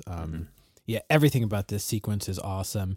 And we've gone through quite a lot of movie at this point, but this is really the first sequence where we get to see Jackie and Simon teaming up in a fight, which works so beautifully in Snake and the Eagle Shadow, and it's just terrific in this scene here. Yeah, we find I out. love that song. Yeah. Oh, go ahead. We find out that the boss's name is the Iron-Headed Rat, which again, that's another fighting game character. He has and like you said, it's like so eyebrows. Distinct from the other characters. And the way that he's like, hey, they call me the Iron-Headed Rat, and he just smashes a brick against his head. Yeah, in case you didn't believe me, huh? Yeah, it's like. And I love that it seems like he really has based his entire martial arts style on just using his head. And it's so cool because it ends up being like this kind of hook into how this fight is going to work, where this character is going to lead with his head most of the time. It's awesome. Really, Wong Fei Hung's attacks are pretty meaningless to him otherwise, so he's got to use a tool, and he finds a hammer. So he gets knocked in the head quite a bit with this hammer, and they have him, he has these huge ridiculous bumps on his head every time he gets hit.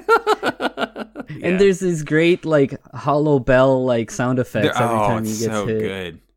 And also, I love at the very end of this fight, whenever Jackie finally takes him out, then he's trying to do this cool like nunchuck thing, like Bruce Lee style with the hammer, and then he ends up just smacking himself with it and just kind of walks away. I love that. Yeah, that's really great. There's so much amazing physical comedy in this. I love it. And in his own way, that could be his answer to how Bruce Lee would make everything look so cool. He's like, I don't want that. I want to have it be like funny, and I want to be this underdog. So it's perfect, actually. Yeah, totally. And just that the nunchuck like moment.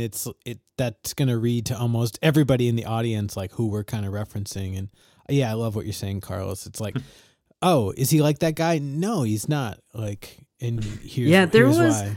There's this interview that I've always been trying to find, and I swear I saw it like in the late 90s on MTV. They're talking to Jackie Chan, and he's reiterated this in different ways over the years, but it was really him saying like, when I wanted to make my movies, everybody wanted Bruce Lee, but when Bruce Lee would punch, I would kick. Or when Bruce Lee would make a cool pose, I would get hurt. He was basically explaining that ethos that he's really portrayed excellently over the years. That really speaks to Jackie's character, like in his whole career. I mean, actually, even after the success of Drunken Master, which was the biggest success in his life at that point, he saw all the imitators and all the also-rans that came after this film, Drunken This, Drunken That. And Jackie apparently said, well, if everybody's drunk, I have to be sober. Which is, I think, it's kind of the same sort of ethos there. It's like, no, I'm going to make my own path here in this industry. And I mean, and that kind of attitude lifted Hong Kong cinema ultimately to a whole new plane, I think. So the next bit, we see that Beggar So is starting to get the shakes a little bit from not having any wine. So Jackie goes into town to get some, and he kind of has these two guys show up to the shack, and isn't one of them just called like Stick or something like that? The Stick He's King. the king of sticks. The king of sticks. That's it. Stick King. Well, I'm the king of sticks. Heard of me? Yeah, that's what it is, yeah.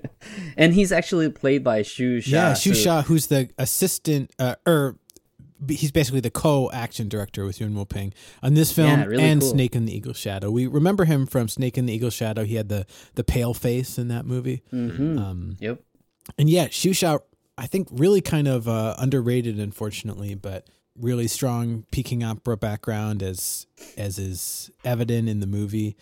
And he and Yuen Woo-ping and Jackie really work well together. And arguably the highlight of this movie, I think, comes up a little later. Jackie and Xu Sha's one-on-one fight is just out of this world. But this is we're starting to. What I like story-wise is that that flashback scene, the 20-second flashback, seemed to signal this change of heart potentially for Wong Fei-hung.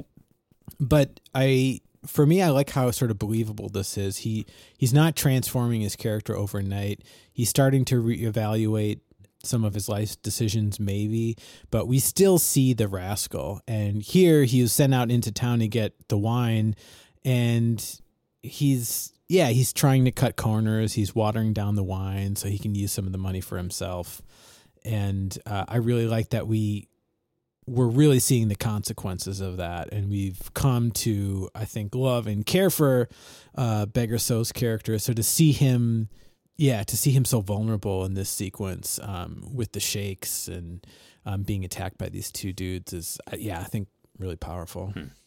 Yeah, really, really cool. And you do see Brandy doing a lot of the flipping around and the choreography, like fighting against like a stick-wielding opponent. So that makes sense. But you do get a lot of emotion anytime Simon's on camera. So you see that desperation of him not having his full strength, which is an interesting thing to think about. Hey, I need to be more drunk to actually unlock the potential of my martial arts. I was kind of thinking the wine's kind of like Popeye and spinach. Like, Dude, totally like that. Oh yeah, I love that. That's great. Well, don't they even have that in Magnificent Butcher? Right? They do the. Oh, there's that sure, they little do Popeye the- cue Oh, yeah, you're that right. gets his- You're right. And just Beggar So's immediate reaction when he takes a sip of the alcohol, he spits He's it like, out. "This It's ain't the water. real stuff, man." You idiot.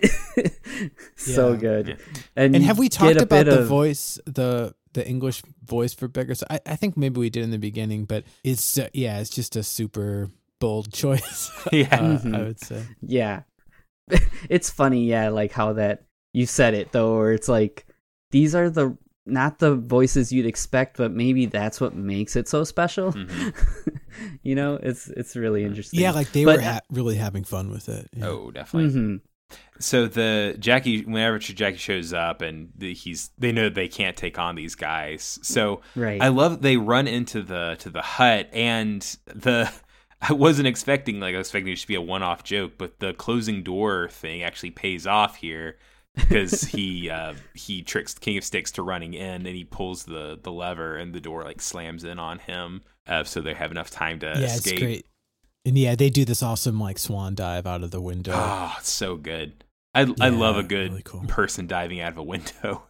Yeah, man. And so our next scene, we kind of cut back to, Jackie and Simon returning to the hut at night. And finally, this is when it all comes out, where Sohai really explains what his life's work is, what he's been teaching him, and it's this martial art of drunken boxing, and it involves the 8 drunken gods is how they translate it in the dub, but maybe 8 drunken immortals or something like that might be a better way of thinking about it. And this is a really special scene where we see Yun Siu Ten kind of starting to demonstrate what drunken boxing is, and there's this awesome motto that I think could apply to so much in martial arts, and it's that's how you win, by appearing to lose. Which is, essentially that's kind of the strength of drunken boxing. And you were saying this in the intermission, Carlos, but you're kind of lowering anyone's expectations of what you're capable of. Yeah, it's ingenious, and you could argue it's not maybe the most efficient martial art to use in real life, but just its existence as a martial arts discipline that you're thinking outside of the box doing this style, and it makes for great martial arts on film because you're playing with the viewer's expectations when you see somebody kind of stumbling, falling away, but then all of a sudden a front kick darts out. It makes for really interesting choreography. This night is just the introduction to the drunken styles, and you see Jackie just keeps pouring wine, glass after glass after wine, and ends up passing out. And I love the shot of Simon Yuen just kind of laughing at him. It's so genuine. Yeah, totally. And that's when we get the proper, I guess, training montage with the classic Wong Fei Hung on the General's Orders playing in the background as they're introducing us to each of the different There's also a gods. really special moment to the nighttime scene that I could see it being maybe surprising to Western viewers, but they trade off in this poetry, and it's these rhymed couplets. And I actually think the English dub does a really good job here as well. Me too. We must drink without rest. We must drink deep. Power and wealth and no avail. Let our drinking them prevail. But this is kind of where I've heard it described, it's this is sort of where the art emerges in the martial art. And I think it's just the fact that there is this literary bent to these areas of the movie, and that it's suggesting like to understand this fighting style, you also need to understand something deeper, something from like the intellect and from the heart. And I just love that element in Yuen Woo-ping's films in general. And it's maybe never as quite as poignant as it is here in Drunken Master. So, this next sequence we're talking about showcases each of the drunken gods here. So they have a really cool, like almost a little sketchbook or, you know, like a little book that they show like an image of each of the gods. I think that's really cool. And it breaks up this training montage into like chapters. So the first one is Lu Dongbin, the drunkard with inner strength.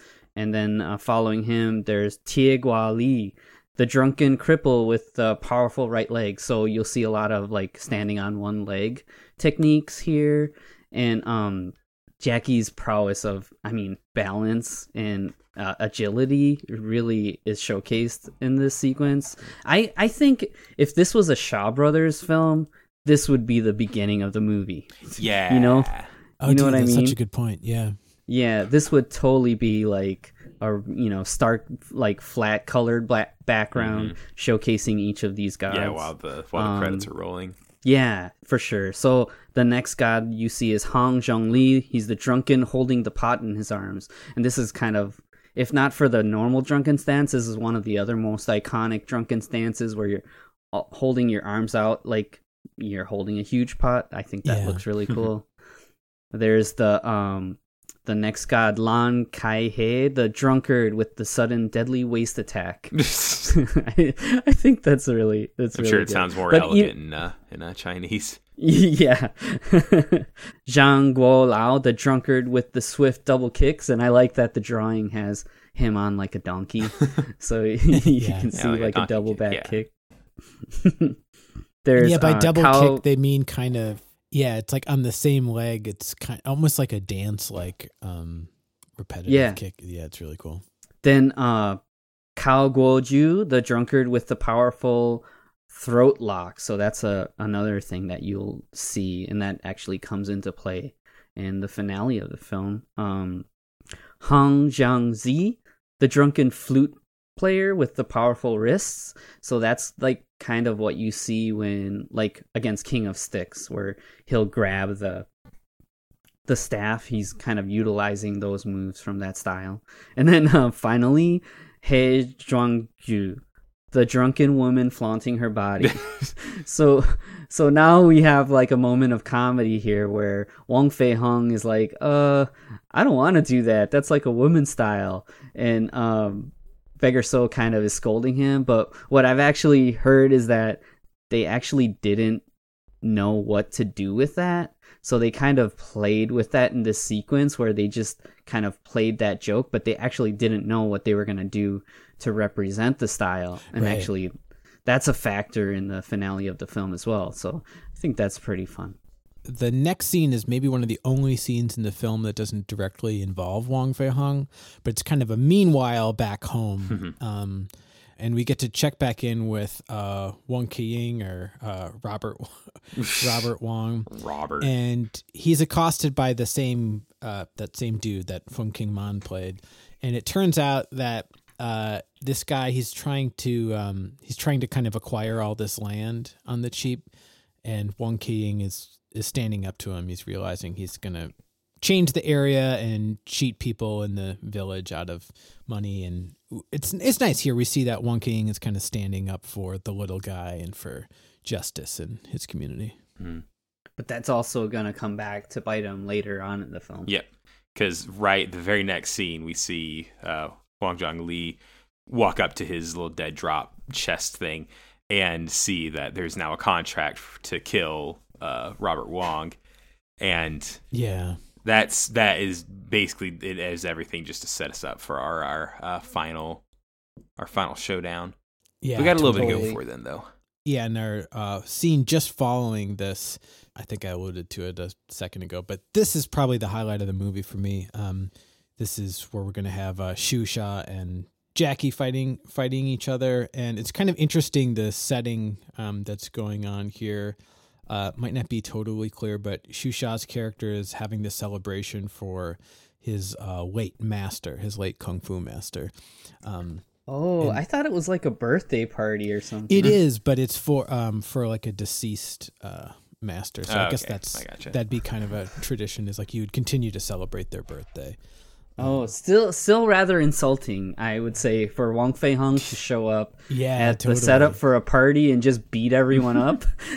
Yeah, and he's being pretty braggadocious here now. Oh, you know, dude, totally. He's drinking all their wine. He's not being the humble, practiced martial arts master. Now that he's got these new tools, he's like, oh, I can go back and beat these guys up now, so I'm gonna do it. Luckily, the audience, we're kind of on his side here, because we saw the King of Sticks, attacking So Ha-Yi when he was down, and so we're maybe a little bit ready for some comeuppance. But yeah, he's still Wong Fei Hung's definitely still a rascal.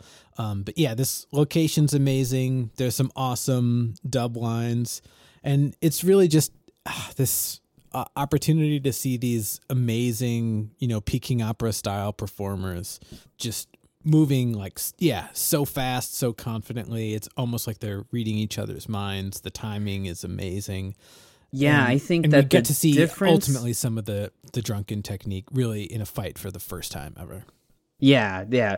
Even in my notes, I wrote that the difference is like immediately apparent when you see the choreography in this film. Wong Fei Hung now is like toying with King of Sticks, but beat for beat, like their rhythm is perfectly timed and it doesn't slow down at all. It's really, really interesting and really fluid and really quick. You do still see, I think I see Yun Chun Yi in a couple of these sequences. Yeah. There's an especially slick sequence of them where Jackie's doing some kind of fancy footwork and he ends up with his head stand on a table. I love that short sequence of the fight. Yeah, that's beautiful. Really good. The way that he finishes off the fight is pretty rough. He kind of has King of Sticks on the ropes, and whenever he's going in for the final attack, has this crazy almost like monkey kind of thing where he's leaning, he's doing a back bend while he's fighting him off, and I'm guessing grabbing him by the nipple, and it cuts to Jackie earlier crushing the walnut in his hand, and then back to it, and there's blood running down his shirt. Ooh. We can't forget about the fart though. Oh, dude, yeah. In the dub, it's a fart for the Stick King. And then, and yeah, it's also just it's just so clever how the choreography leads into the fart stuff. And then of course it's kind of an unforgettable moment when he knocks the King of Sticks into this. That's called Hungry Dog Eat Shit. It's perfect. That's the name of the kung fu move there. Yeah. There's a short moment in the sequence where in the background I just noticed there's a cow walking around, which is kind of that's awesome. Weird for me. Yeah, I think in some moments you can see it's like a soccer field that's right next to this location. A soccer field? Yeah. Wait a second. What? I love that. That's great. Oops. in the background, yeah. That's perfect. Yeah, why not? Yeah, why not? Soccer field. Soccer probably existed back then, right? I actually can't tell you, so I'm not going to deny it. Well, Kung Fu Shoes did with the elastic and the rubber soles. So, yeah. Yeah, nice. So after the fight, Wong Fei Hung goes back to the hut, and he's with these two giant jugs of wine. Beggar So's left a note there that says basically that it's been a year and that he has to go and kind of forge his own path in life, and that if you ever need him, then he'll come, which is kind of sweet, and it's kind of like it's a nice way to let you know how much time's passed. And he's left Wong Fei Hung that gourd wine bottle thing that he's been using against him this whole time. Yeah, totally. And it's this always kind of catches me by surprise watching the movie. I think really effective way to I think kind of push us towards the ending. We've so enjoyed our two leads and the way they interact with each other, and pulling that away I think is really really effective here. So then we're actually gonna be heading towards the finale of the film now. Wong Ki-ying, he's at home and somebody comes and says like, "Hey, you gotta come out to this." dude. He's like the real villain of the whole movie. This guy's so cold-blooded. What a scumbag! Hey, there's this big open field. I need you to come over to this open field where no one will see you. And he seemed like his friend. He's like, "Oh, I gotta stop real quick and tie my shoe." And then he ducks out. He and just runs away. This is like a Martin Scorsese, like Goodfellas kind of moment or something. Now it's funny. This looks really similar to a place near where I grew up, because I grew up near a lot of like construction and stuff that was in a lot of woods. Dude, what if this wasn't shot in Hong Kong at all? Shot in Pooler, Georgia? I don't think so, but we didn't have any nice mountains in the distance, that's for sure. But just the whole, like, there's lots of sand and dirt around all these beautiful, really young trees.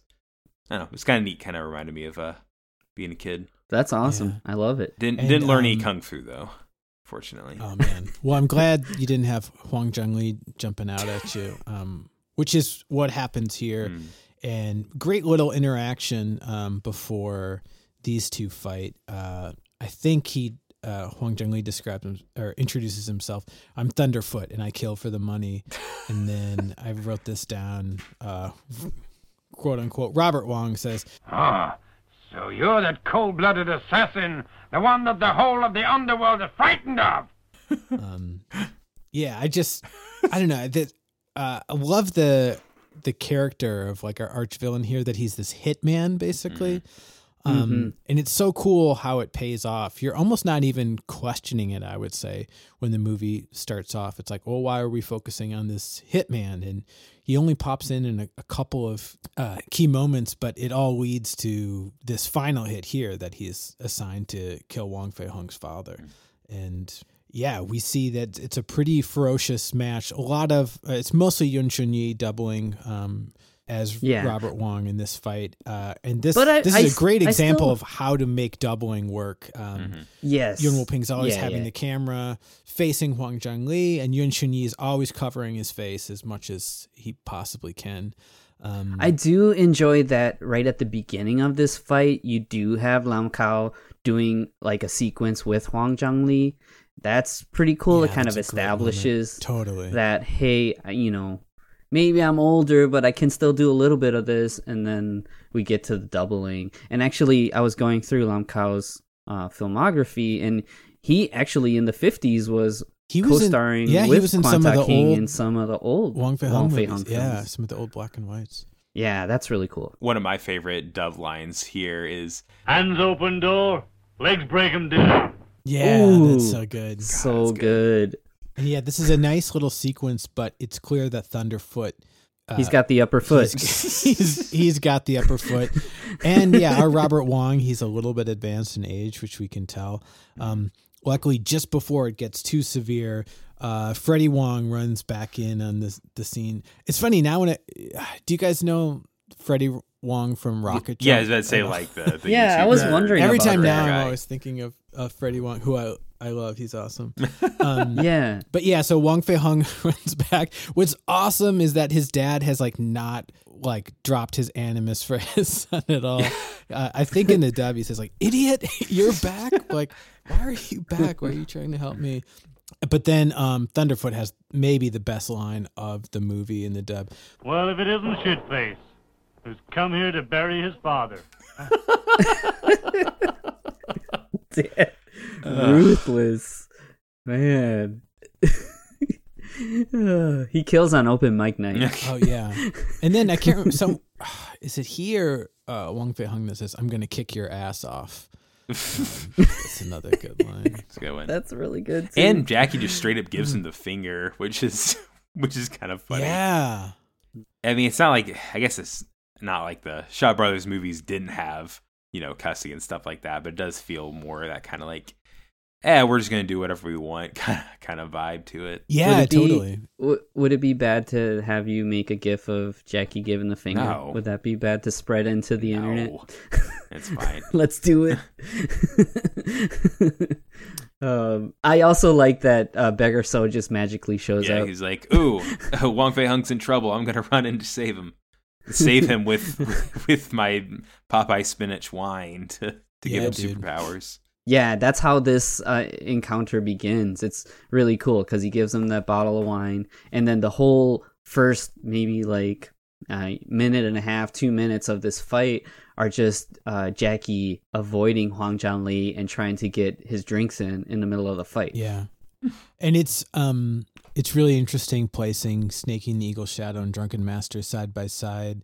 And I think I've probably mentioned this before. Snake and the Eagle Shadow is still my favorite of the two films. I'd say so. For plenty of reasons. I think so. But if you recall the final fight of that film, not positive on the running time, but boy, do we exceed that here. It's literally over 10 minutes of movie time that we have set for this final fight. And that's not counting Wong Kei-ying, that's just Wong Fei Hung versus Thunderfoot. We have to go through all of the 8 different drunken gods. That takes time. Yep. Yeah, man. We get to hear that music again. One thing I did want to mention is it's interesting when you see all of these shots, you can see that some of them are like during the golden hour, so the lighting kind of changes. Some of them are not. That's the downside of filming outside. It's still really cool. But so we're getting to see all the 8 drunken gods in the middle of this fight. So you have these like footwork sequences. There's one sequence where Jackie's doing all these sweeps and Huang Zhongli's doing like these spinning roundhouses over and over, and then he does the drunken with the one leg, the strong right leg, and I just think there's like so much for me. Like I just want to pick this apart and just compare this to Lei Wulong in Tekken because awesome. There are plenty of attacks in this fight that are straight up given to Lei Wulong. And actually, I think it's in Tekken Tag 2 that you can have like special items. So there's even a Lei Wulong that has like a wooden bench, so you can do some of that choreography as well in the game. I eat this all up, man. Lei Wulong's the best. He's in Tekken 7 now, which I love. Also, Leroy Smith, who's like, finally, there's a Wing Chun practitioner in Tekken 7. This is a little sidetracking, but he's actually, everybody dislikes him because he's way overpowered right now. So every time you see so many Leroy Smiths in Tekken tournaments, and everybody's hating him. It's great. I love it. Yeah. Wing Chun's just too powerful. Yeah. But okay, so Thunderfoot here has his own special technique that he reveals in the midst of this fight, and I love that it's just like this slappy hands swinging your hands around, like slap fighting extra technique. They actually call it the Devil's Shadowless Hand, which I actually could see being in its own way a callback to Wong Fei Hung's Shadowless Kick. Totally. Maybe you don't see that Wong Fei Hung in this film, but that could be something that fans of the history recognize. And so that's the way cool. that Huang Zhongli portrays it is super fun. It's just kind of like wiggling his hand sort of randomly, and then he's almost always having the camera like square on him, and he's like looking dead into the lens, and it's super effective. And similar to drunken boxing, that can actually have the same effect in a match where you're distracted by this constant movement, so it leaves you really open to a lethal attack hidden in between. Yeah, totally. Also, there's one just incredible shot, this extreme close-up on Jackie's eyes. Oh, and you can see it's reflected in his beautiful. irises, Huang Zhongli, moving his fists. It's, amazing. Yeah, so the kind of narrative arc of this fight, you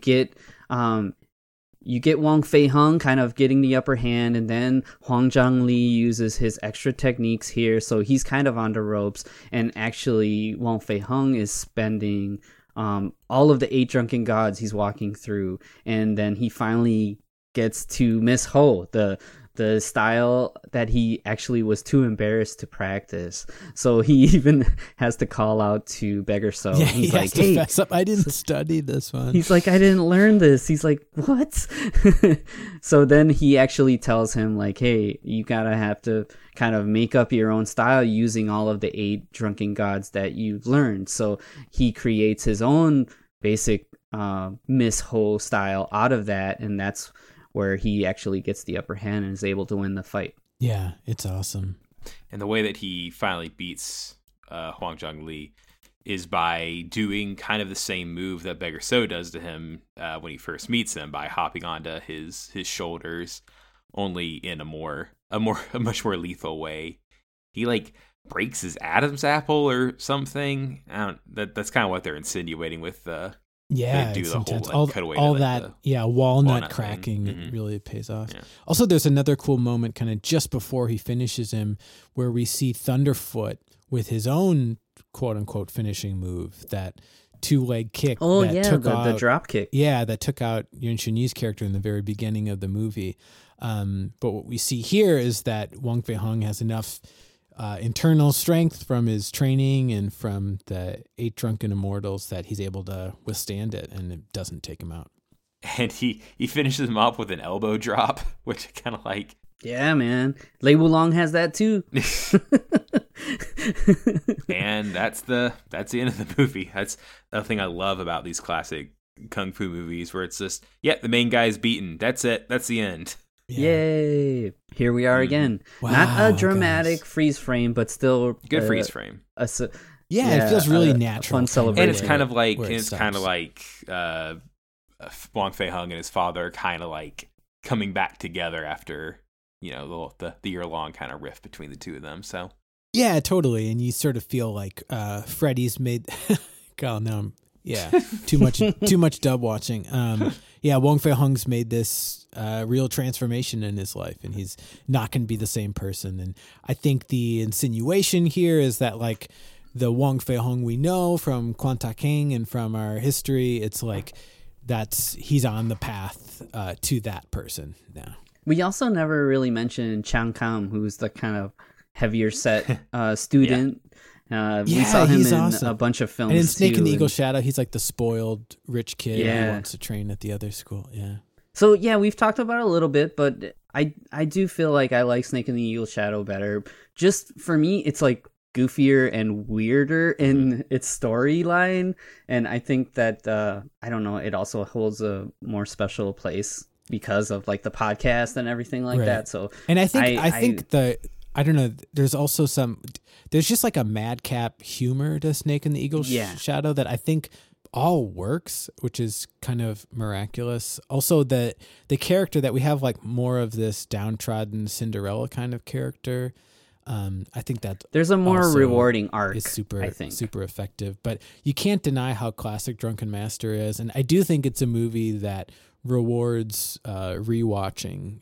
And I'm always getting something more out of it each time watching it. And there's so much, you know, kung fu martial arts history and then martial arts cinema history that really comes down to this movie.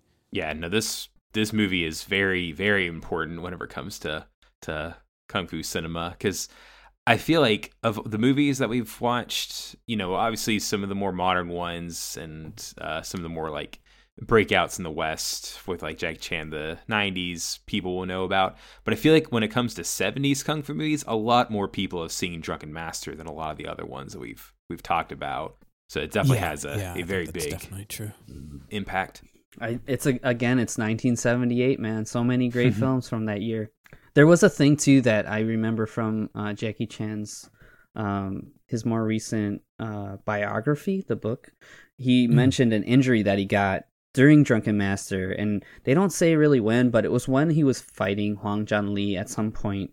He actually fractured the brow ridge like above his eye, and it was like bleeding pretty bad, but he didn't. Man. He's like super afraid of needles.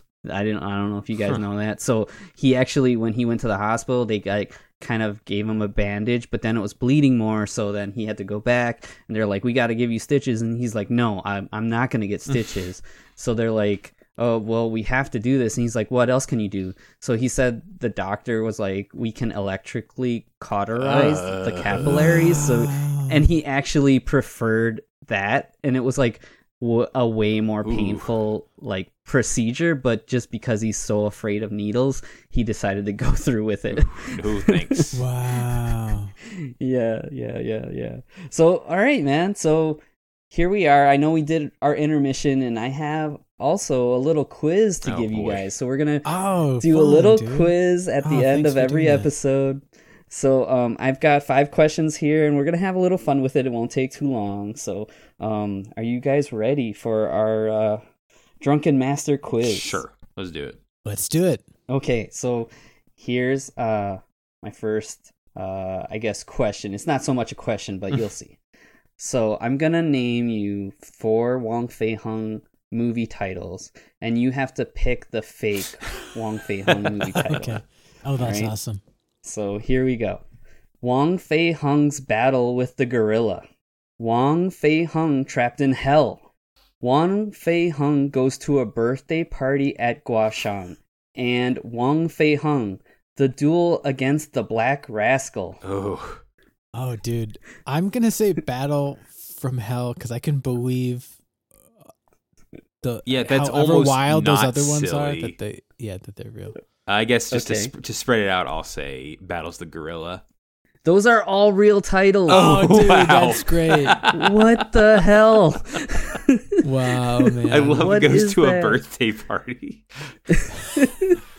Those were all like picks from like the 50s. Yeah. and Like oh, Von dude, King that's stuff. so Oh. great. Yep.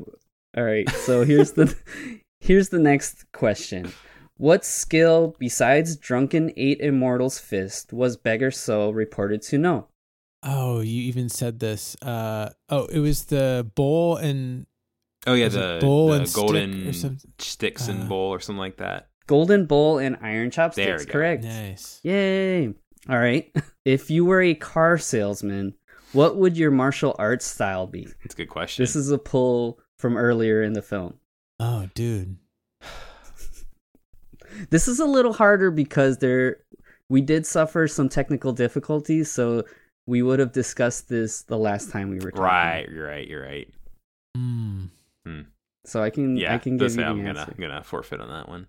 Yeah, It's I'll crawl through your legs. I give up. Okay. It's the 4-door fist. Four-door fist from the opening. You're so dude. funny, Carlos. Are you the exponent Oh, man. of the four-door fist style? Yep. Okay. What special technique used in Drunken Master is a callback to one of Wong Fei Hung's famous attacks? Oh, the shadowless punch or something like that, because it's the Yeah, shadowless it's like kick. a no Devil's- shadow kick. Yeah. Yeah. Devil's Shadowless Hands. Shadowless Yes, hands. yes. That's it. Yep. All right. You guys are doing great. So here's the last question.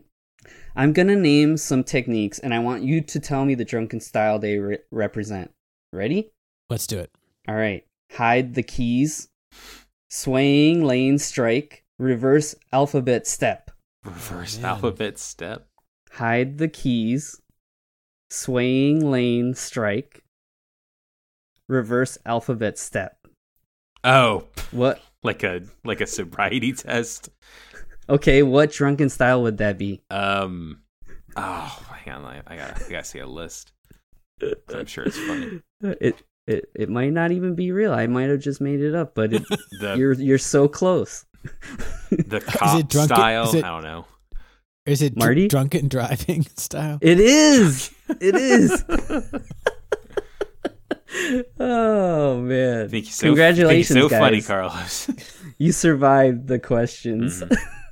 Oh, awesome. All right, that's what you have to expect coming forward. All right. So like now we're Sounds gonna have good. my stupid jokes all the time. All the time. All right, cool. Well, if you enjoyed all of those stupid jokes, then you can leave us a review on whatever you're listening to this on. So iTunes, Stitcher, Podcast Addict, stuff like that. You can check us out on Facebook, Instagram, and Twitter. We are at Heroes, 3 podcasts on all 3 of them.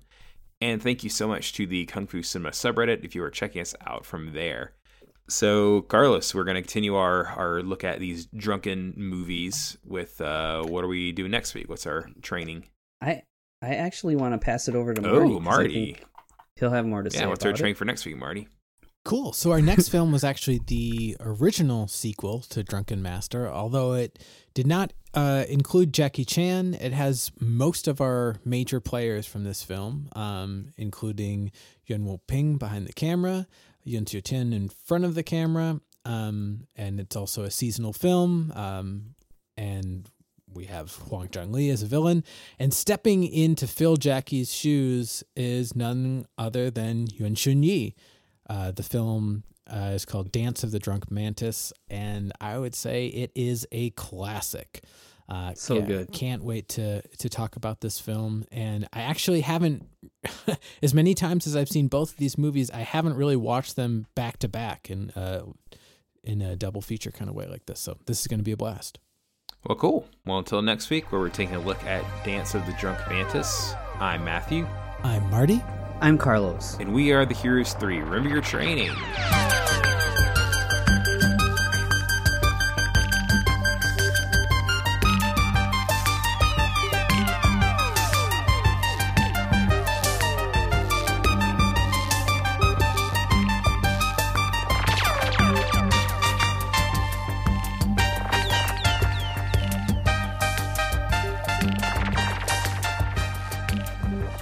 Heroes 3 is part of the Mercado Brothers Podcast Network.